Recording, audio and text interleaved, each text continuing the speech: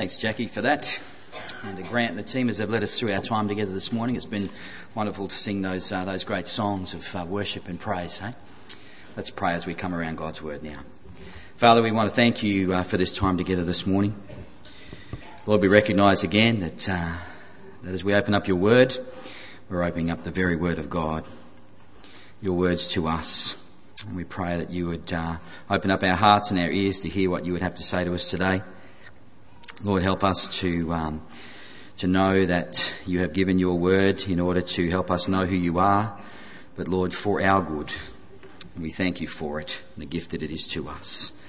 In Jesus' name, amen. Well, this morning we continue on in our series, this Choose Life series, which we've been going through in Deuteronomy. And this morning I want to focus on this particular passage in Deuteronomy chapter 4, verses 1 through to 14. One of the some of you will be old enough to remember that on the 18th of January 1977, a commuter train travelling from the Blue Mountains in Sydney through to Sydney itself derailed, hitting the supports of an overhead rail bridge and causing that bridge, all 600 tons of it, to come down on the middle carriages of that train at just near the Granville railway station in Western Sydney. It's considered to be the worst rail incident or the rail accident in Australia's history, where 83 people died and 210 people were injured. Incredible tragedy in the life of our nation. You know, trains aren't meant to derail, are they? They're not meant to derail. In fact, havoc ensues when trains come off their tracks. Those railway tracks, they're meant to really keep the train moving. They're to operate as guides, to keep the train moving and in the direction that it's meant to go, and to help provide a safe and productive transport system for people to be able to use.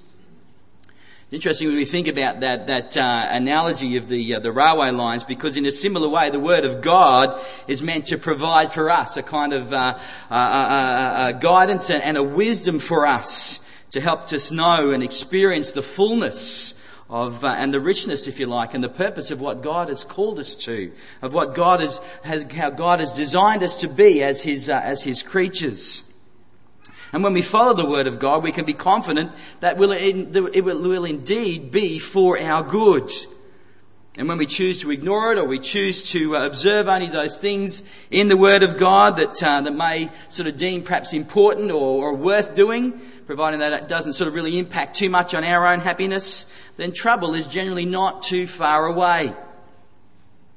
As I said, the verses we're looking at today is Deuteronomy 4 verses 1 to 14, and these are Moses' final words to the people of God before they enter into the promised land of Canaan, or what we know today as modern day Israel. And Moses is giving these last words because he is not going to be going into the promised land with the people of God. In fact, Joshua will be taking over the leadership from him. And on the map here behind me, you can see sort of the route that the Israelites have sort of taken over the time since they left Egypt.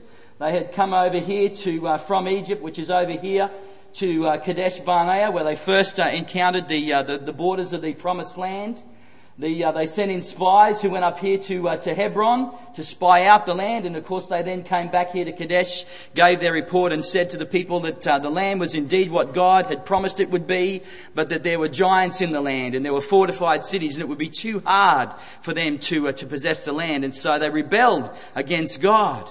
And so God had brought His judgment upon them and said, well, if you're going to rebel against me, then you'll go out into the wilderness until this generation dies out. And so then the people took matters into their own hands and said, oh, okay, then we better go in and fight.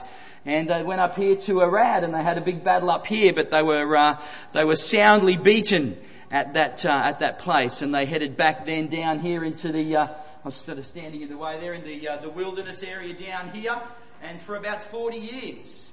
And then they finally headed back up to the eastern side of the Jordan River, up here to the plains of Moab. And this pure place here is what we read about in our passage today.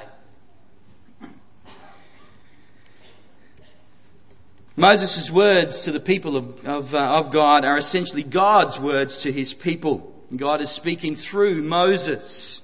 And God's concern is that His people fulfill His purposes for them. purposes that will bring God glory, purposes that will result in his people being blessed, the purposes that will result in others themselves being blessed. But all of this will hinge upon how well God's people obey his word. So we're going to look this morning at three things that we can learn in this passage about the importance of God's word to us today. I've done some notes up just as I guess a kind of see if whether or not it's going to be helpful for people today. I don't normally do up notes, but I've done them up today for this particular passage. If you haven't got some, there's some out in the foyer, and you can sort of follow on through the PowerPoints. The words that I've got underlined, by the way, are the words that are the missing words in the notes. All right, just to sort of help you keep you on track. So the first thing we need to understand about the Word of God is this, that the Word itself imparts life. We see that in verses 1 through to 4. And it says, "And now, O Israel, listen to the statutes and the rules that I am teaching you, and do them, that you may live, and go in and take possession of the land that the Lord, the God of your fathers, is giving you."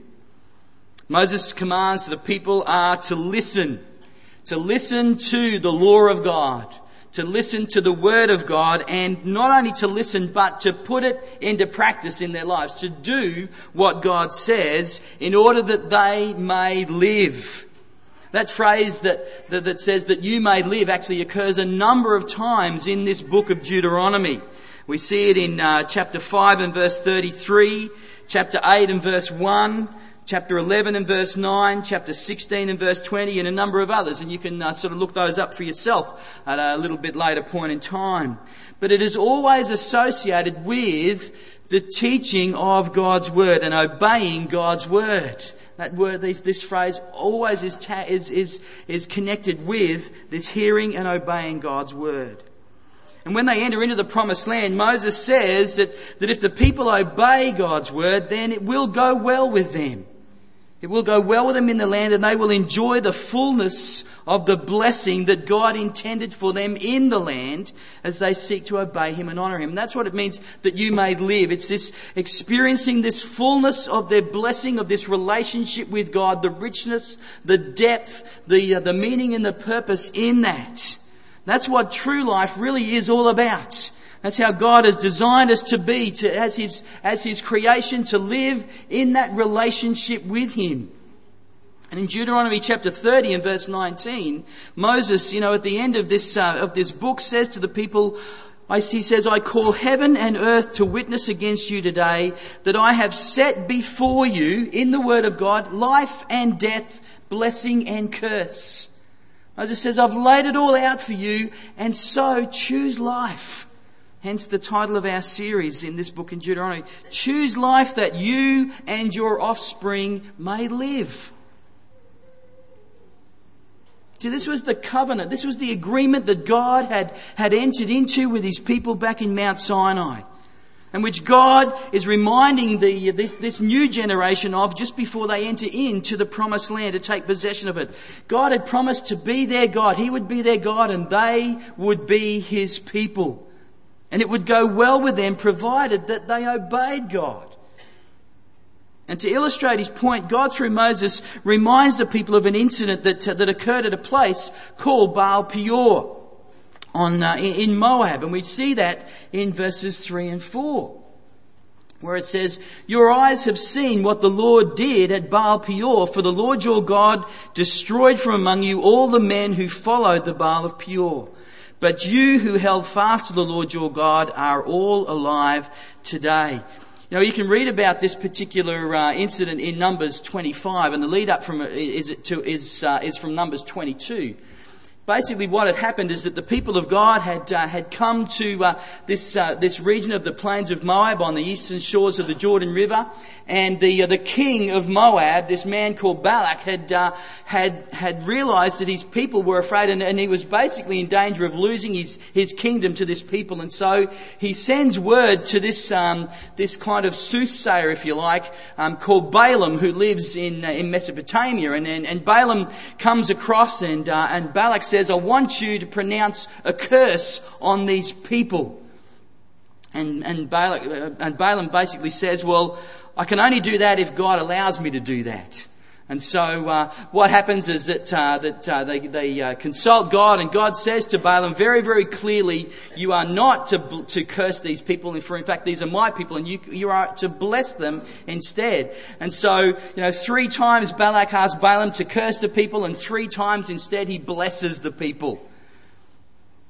But what we find out later on is, if you go through and you read in Numbers 31 and also in Revelation 2, is that Balaam, he was going to miss out on getting his reward from Balak because he couldn't curse the people of God. And so he figures out another way to still get his money, if you like, for his services. And Balak gets what he wants by seeing the people of God actually undermined. And he says to Balak, you know what, the best thing to do is to send in your women and into the people of Israel, that they might actually take, lead the men astray and lead them in the worship of this Baal, this god, this deity, who was this particular deity for this region of Peor. And that's exactly what happened.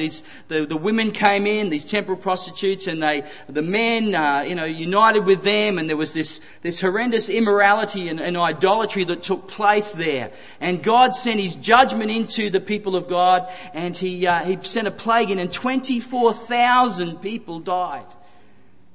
24,000 people died because they had rebelled against God, because they had chosen to follow another God, and they'd chosen to reject the Word of God. And so they would not experience life, but instead experience death. God says, when you follow in my way, God says that you will know life. When you follow my word. And the reason why God's word imparts life is because God Himself is life. Genesis 2:7 says this, then the Lord God formed the man of the dust from the ground and breathed into his nostrils the breath of life, and the man became a living creature.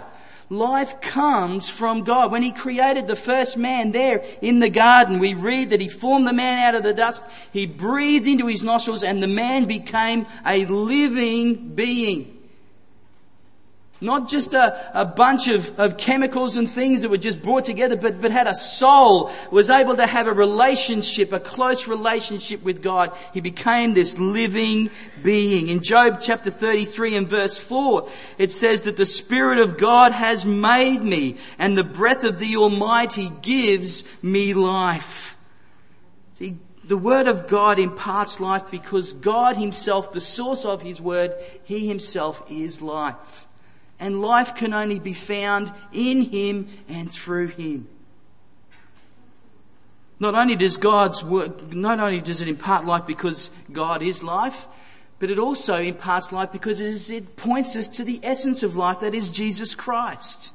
In the New Testament, we were told that Jesus is the one who gives life. In John chapter 1 and verse 4, those wonderful opening verses of the Gospel of John, which speaks about the divine Logos, the Word of God, Jesus Christ, pre-incarnate, before He came into this world. It says that in the beginning was the Word, and the Word was with God, and the Word was God. He was with God in the beginning, and all things were created by Him and through Him.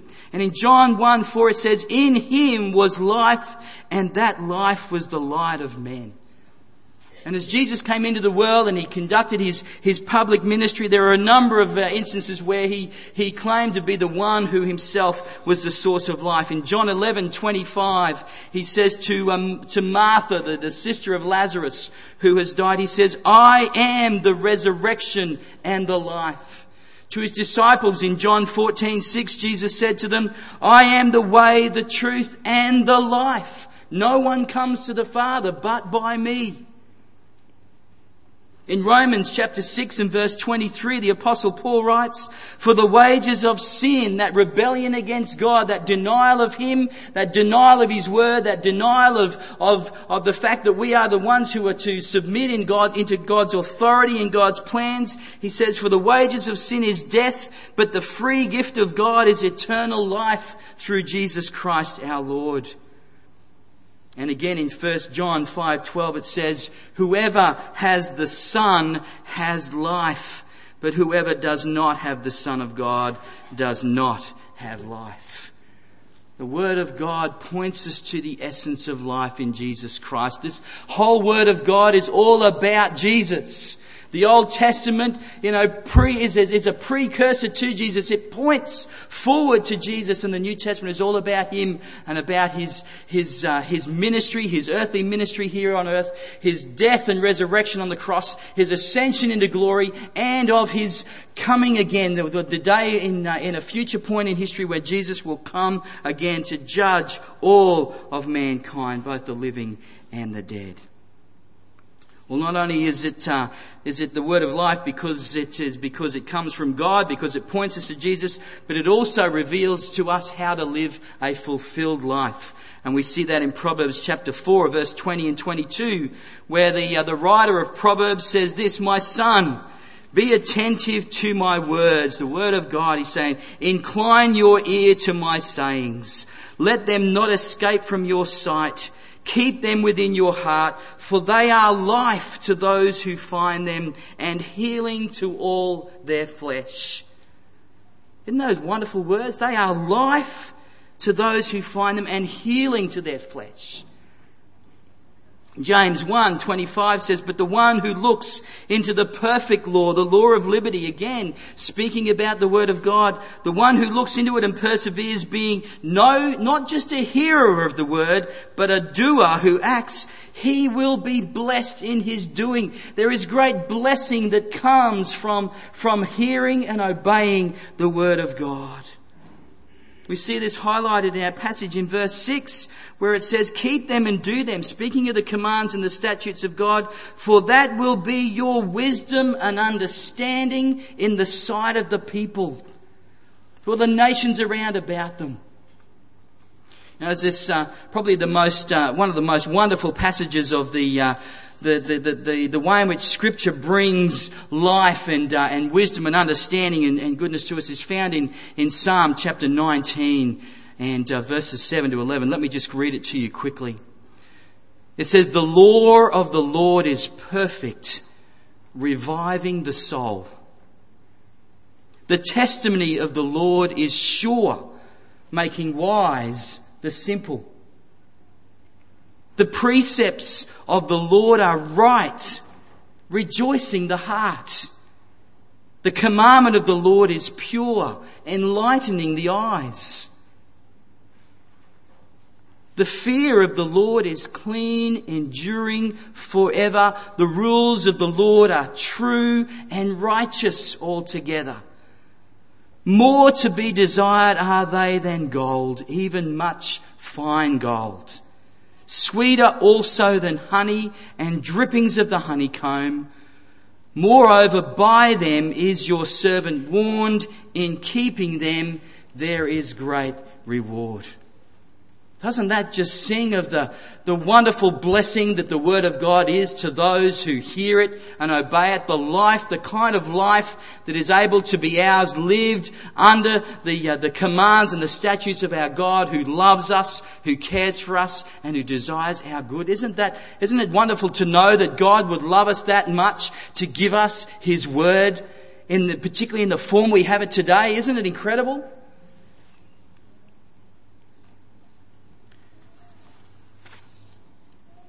Well, the Word of God imparts life. The Word of God also is meant to be put into practice in our day-to-day lives. We see that in verses 5 through to 8 of our passage this morning. I'm probably sure at one time or another that you've all been told that our faith is not just a Sunday thing, but it is a 24/7 way of life. To be lived out 24 hours a day, 7 days a week. For the Israelites, the people of God here in the Old Testament, they were meant to be characterized by what the Bible referred to as holiness. That is, they were to be set apart for God and His purposes. We see that in Exodus chapter 19, verses 5 to 6, where God says, just before giving the 10 Commandments through Moses, says, "Now therefore, if you will indeed obey my voice and keep my covenant, you shall be my treasured possession among all peoples. For all the earth is mine, and you shall be to me a kingdom of priests and a holy nation." The fact that the people of Israel had been given the word of God set them apart from all other nations in their day. There was no other people who had the word of God. That in itself set them apart. As well as the fact that they had been brought into this wonderful covenant relationship with the living God. Folks, God intends for us to live holy lives, lives that are characterized by obedience to Him and His Word. And the people of Israel, as they lived out these holy lives, as they lived out these lives under the direction of God and His Word, they were meant to be witnesses to the surrounding nations of God's goodness.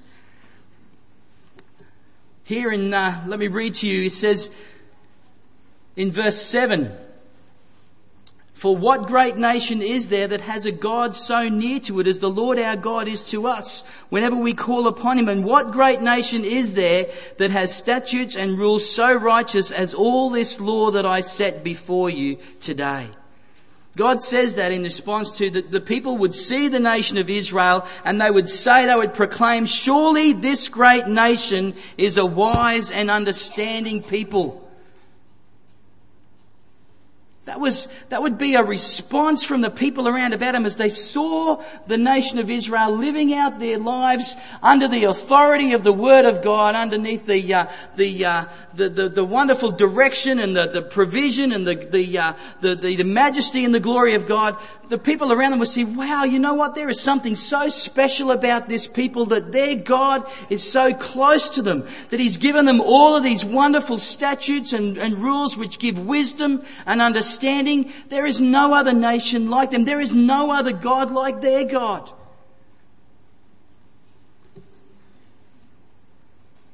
They were meant to stand out. They were meant to be different, but to be different in a good way. And it's the same for us as the people of God today. That we are meant to demonstrate to the world a lifestyle that is admirable, that is attractive, that is wholesome and good. And in so doing, point people to the difference that Jesus can make in a person's life. You know, the reason why God didn't want His people to be corrupted by the evil practices of idolatry and immorality like what happened there at Peor is because, you know, when we live these unholy lives, it becomes an insult to God's holiness. We insult God's holiness when we live unholy lives. We insult His majesty and His glory. We rebel against His authority. Not only that, folks, it is destructive for us as His people when we live these unholy lives, when we live lives in opposition to the Word of God and to what God has called us to live. It is destructive to us, and most importantly, it basically becomes a damage to God's witness in the world. And we've seen that, haven't we? We've seen that time and time and time again, how when the people of God, who claim to be the people of God, who claim to be followers of the Lord Jesus Christ, live unholy lives, how much that calls into a question in people's minds the character of God, the nature of God, and the worthiness of His church. And that's so sad. It's heartbreaking when we see that happen in our world today, when people who claim to hold up the name of God live unholy lives and bring the name of God into disrepute. God, that must just grieve God's heart so much. The Apostle Paul, writing in Romans chapter 12 verses 1 to 2, says this. He says, "I appeal to you therefore, brothers, by the mercies of God, to instead present your bodies as a living sacrifice, holy and acceptable to God, for this is your spiritual act of worship." And he goes on to say, "Therefore do not be conformed to this world. Do not let the world push you into its own mould. Do not become like the world and allow the world to become the sole influence, the main influence in your lives, but instead be transformed by the Word of God, by the renewal of the Word of God in our minds and in our hearts, by the power of Jesus Christ and the power of His Holy Spirit." Like I say, our lives are meant to be a stark contrast in our world today. Our faith is designed to be counter-cultural. Countercultural. Matthew chapter 5 to 7 is the Sermon on the Mount, and that is basically Jesus' manifesto, if you like, of how we as Christians are meant to behave in our world today, how we are meant to be so different to our world. As I said, our faith is designed to be countercultural. The least will be the greatest. It is more blessed to give than to receive, to think of others more highly than ourselves, to lay down our lives in order that we might live, to love our enemies and to pray for them, to store up treasures in heaven rather than here on earth. Can you see how countercultural those things are to the world today? How the world would go completely the opposite way, but we are to be entirely different? Our lives are meant to be those lights that shine in the darkness and the evil of this world. Philippians 2:14 to 16 says, "Do all things without grumbling or disputing, that you may be blameless and innocent, children of God without blemish in the midst of a crooked and twisted generation, among whom you shine as lights in the world, holding fast to the word of life, so that in the day of Christ I may be proud that I did not run in vain or labour in vain." We are to shine as lights, as stars in the world. You know, you look out of the night sky and you see how brilliantly the stars shine in the night sky, particularly if you're well away from from the city lights and that sort of thing.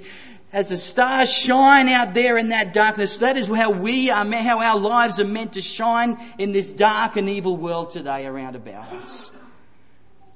As we hold fast to the word of life. 1 Peter 2:12 says, "Keep your conduct among the Gentiles honourable, so that when they speak against you as evildoers, and they will, they may see your good deeds and glorify God on the day of visitation." Of course, one of the great passages that speaks about the marks of a Christian is Romans 12:9 to 21. And I won't go into that this morning, but I'll give you opportunity a little bit later on when you get the chance to read through that and see what it says should be the marks of a Christian as we live out our lives in our world today.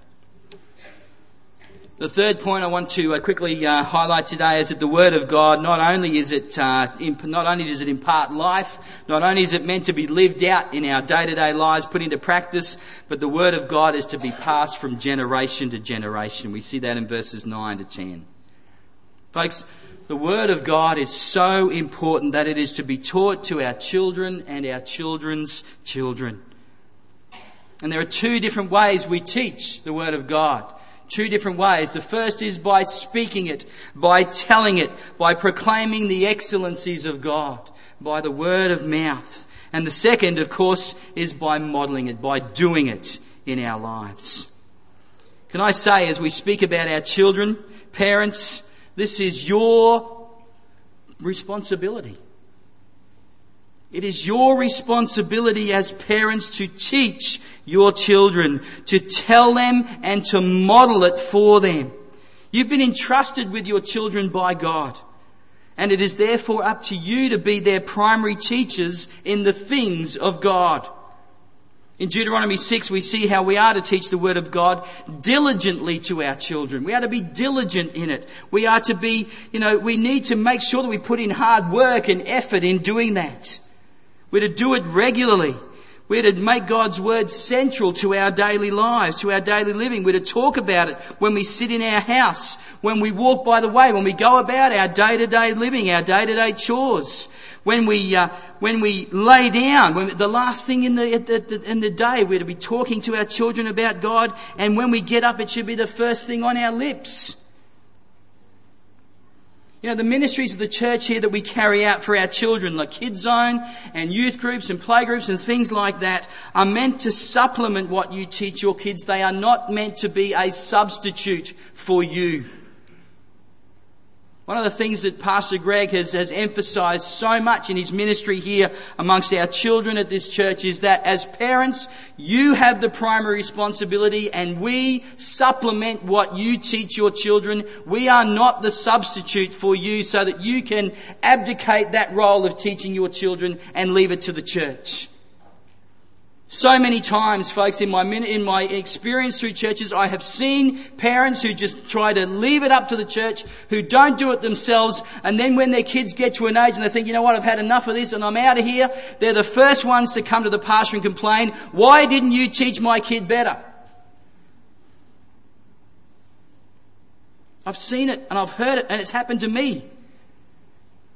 Parents, you have the sole responsibility. Your attitudes towards God and the church will impact directly on your children. And if you don't consider God, if you don't treat God, the Bible, the church as a priority in your life, then can I tell you, neither will your children. Neither will your children. And can I say that there are difficult days ahead for the church and for all believers. There are very difficult days ahead. And if you are not diligent in grounding your children in the firm foundations of the faith, then they more than likely will not stand in the midst of the persecution that is coming. You need to be building into them those strong foundations right now. Not only does this refer to the parents and children, though, it speaks also to the older generations and the younger generations in our church. That we, the older, are to teach the younger. We see that in Titus 2 verses 3 to 5 and 1 Peter 5 verses 5 to 7. What we're talking about here is mentoring, folks.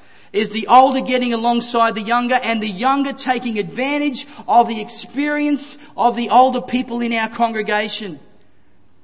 And one of the things that I think we are incredibly blessed with here as a church is that we have got such a diverse group of people in this church of so many different ages, and that is incredible blessing to us, and we need to take advantage of it.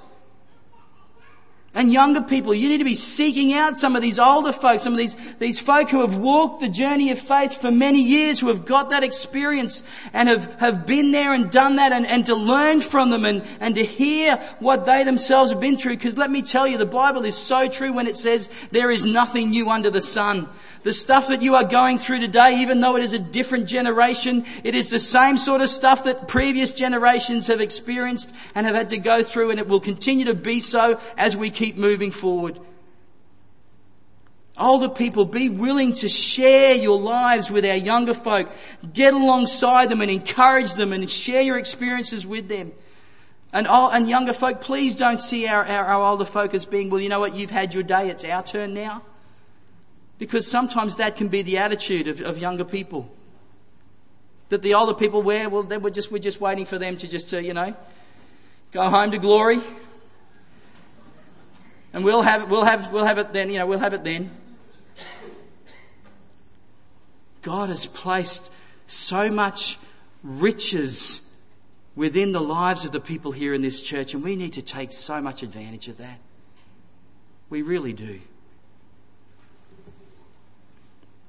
By the way, if you are to be a teacher, then can I say that necessitates that you already have a knowledge to pass down? That you have a knowledge to pass down. And can I ask you today, are you being diligent in this? Are you being diligent yourself in being enriched and immersed in the Word of God? Look at verse 9. Moses says, Take care and keep your soul diligently, lest you forget the things that your eyes have seen, and lest they depart from your heart all the days of your life. We need to be diligent, folks. We can't just think, I've been to Kids Zone, I've got some Bible knowledge, I know what the Old Testament is and New Testament is and that sort of stuff, and think, I've got it much nailed down. We've got to be in it all the time. We've got to be allowing the Word to transform us and to change us day by day. Can I say this morning, folks, this Word that we have, this very living Word of God, should never ever be taken flippantly. Should never ever be taken for granted. There are so many people in our world today who would give their right arms for the Word of God in their own language.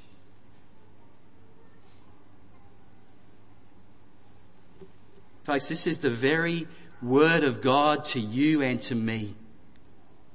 The Word of the Creator, the one who made all things. The one who is far above all things. The one who is in authority, who is working all things out for his plans and purposes, who will bring at one point in time an end to all things. And at that day we will all need to stand before the Creator and give an account for what we did with this and with the Lord Jesus Christ, whom it points to. Every single one of us. Folks, that word is authoritative. It is inspired. It is breathed out by God, we read in the Scriptures. It is infallible. In other words, it teaches no error. It only teaches what is true and what is good and what is righteous. And it is inerrant. Meaning that it will not lead us down the wrong path. And it will never, ever say or contradict itself in any way. It is life. It is life. So let's listen to what it says, but most of all, let us do what it says. Let us put it into practice in our lives day by day, that it may go well with us. God has given us His Spirit to help us, to learn it, to know it, to understand it. Jesus has paid for our sins, so if we fail in keeping it, we don't need to get discouraged or disillusioned, but instead as we come before Jesus and confess our failure and give thanks to God for His forgiveness, we can continue to endure and persevere, and God will continue to lift us up and carry us forward. What a truly great and wonderful God we have. Amen? That He would love us enough to give us His word, that we might live. Let's pray. As I pray, perhaps the communion stewards would like to come and to the front. Father, we thank You this morning for Your word, that it is indeed the living word, that it itself is life to all who would heed it, who would come to understand that it is a word that is from You, that it points to You, that it is about You, that it is meant for us to take into ourselves by the power of Your Spirit, by the help of Your Spirit. We thank You for Jesus Christ, who Himself is the Word embodied in flesh. That He, as we come to a saving faith and knowledge of Him, is able to impart that life to us. Life, eternal life. A life, Lord, that will be a blessing not only to us, but to those around about us. Help us to indeed treat Your word as it should be treated, to accept it as it should be received, and Lord, to honour it as it should be honoured, but recognising that the word itself is Your word and that You are the one who deserves all honour and glory today. Help us, Lord, as we remember that as we move forward, that You will inspire us, that You will encourage us, that You will teach us, that You will help the older to teach the younger and vice versa, that the parents will teach their children, that we all will be seeking to be people who uphold each other and urge one another on in our heeding and obeying Your word in our lives from this day forward. For we ask it in Jesus' name. Amen. As we come around our communion table this morning, we think of this whole aspect of life. And these elements remind us of the life that has been secured for us through the Lord Jesus Christ, through His death and through His resurrection. That it is only through Him that we can have this life that God promises for us, that God has designed us for. It is only through faith in Him that we can enter into that life.